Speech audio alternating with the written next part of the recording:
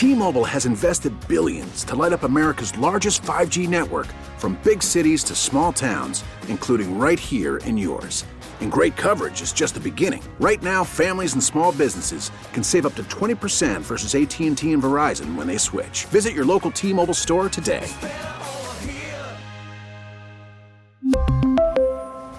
Plan savings with 3 lines of T-Mobile Essentials versus comparable available plans. Plan features and taxes and fees may vary.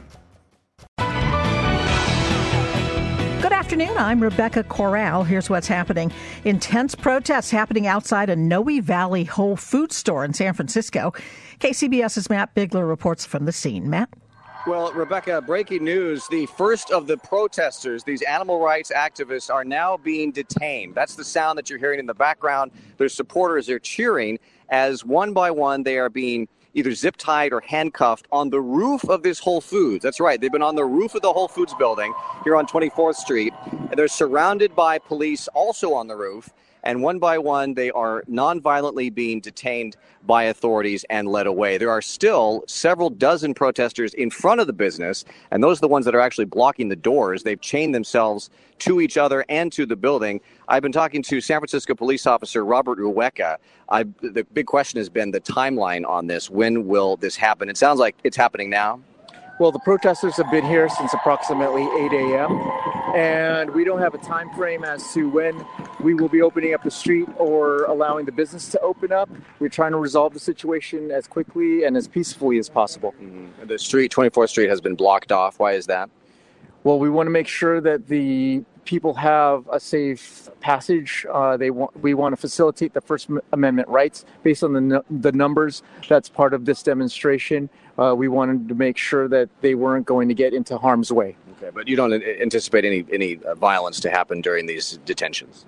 We don't expect any violence to happen. Okay, thanks for your time. We've also talked to the members of the animal rights group. They say that Whole Foods and parent company Amazon have been complicit in animal cruelty in its meat supply chain. They also were cited and released at the Amazon headquarters in San Francisco. And now the same appears to be happening at this Whole Foods market in Noe Valley.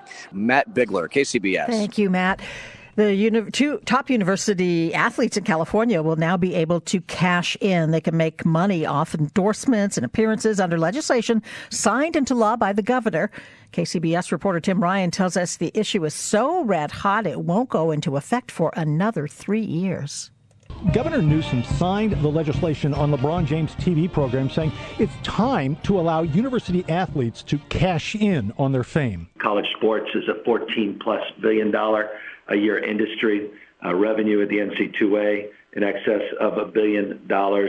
And that money has not necessarily benefited athletes. The NCAA threatens to sue, saying there must be a line between professional and amateur sports. Newsom says other states will follow because the public realizes the unfairness of paying college coaches millions each year and athletes nothing. But I think what they have is a bigger problem. It's not a legal problem now, nor is it a legal problem for us. They have a public opinion problem. The public is way ahead of them. It's not like Cal or Stanford will have to pay players, but if a quarterback or a wide receiver endorses, say, a new shoe or a line of sportswear, well, ching-ching. Tim Ryan, KCBS. City of San Francisco plans to remove boulders that were set up in an alleyway by residents in order to stop drug dealing and homeless camps. The boulders suddenly appeared on a sidewalk in Clinton Park Alley between Dolores and Valencia Streets and have since drawn a lot of attention. Protesters have pushed the boulders onto the street several times, but the city is sending crews out to push them back onto the sidewalk.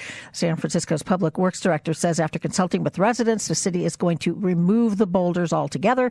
KCBS's Melissa Culross is covering the story. We'll be hearing from her later on in the afternoon.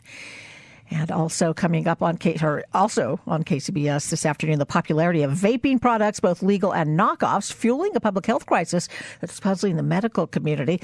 There's increasing evidence that vapes cut with a common vitamin E supplement may be responsible for these sometimes fatal health problems. Now, many on the streets are asking what could be done to get rid of those products. Alex Traverso with the California Bureau of Cannabis Control tells us the keys to vaping safely are verifying your retailer and checking the contents of the cartridges.